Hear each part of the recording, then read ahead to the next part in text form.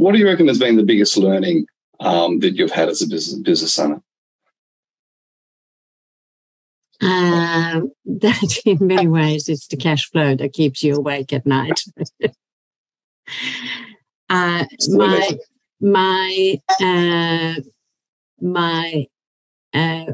haven't been a business owner as long as you think, because we only purchased this company back in end of 2014, 2015. Yep. But it came out of a company called BIS Shrapnel, which I don't know. Okay.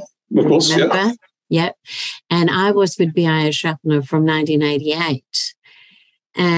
But I was equally as much overseas as I was here in Australia. And then back in 2006, 2007, I came back to Sydney again for the fourth time. Mm-hmm. And I then developed that business unit within BIS Shrapnel, which was called BIS Food Service. Okay.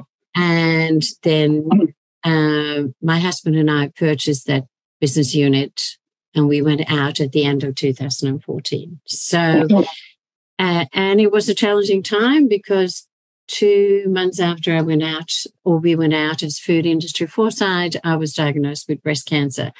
And, but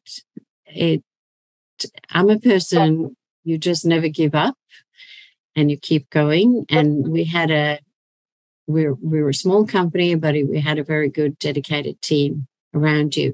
And I suppose that's one of the big learnings which I've always believed, you need good staff around you.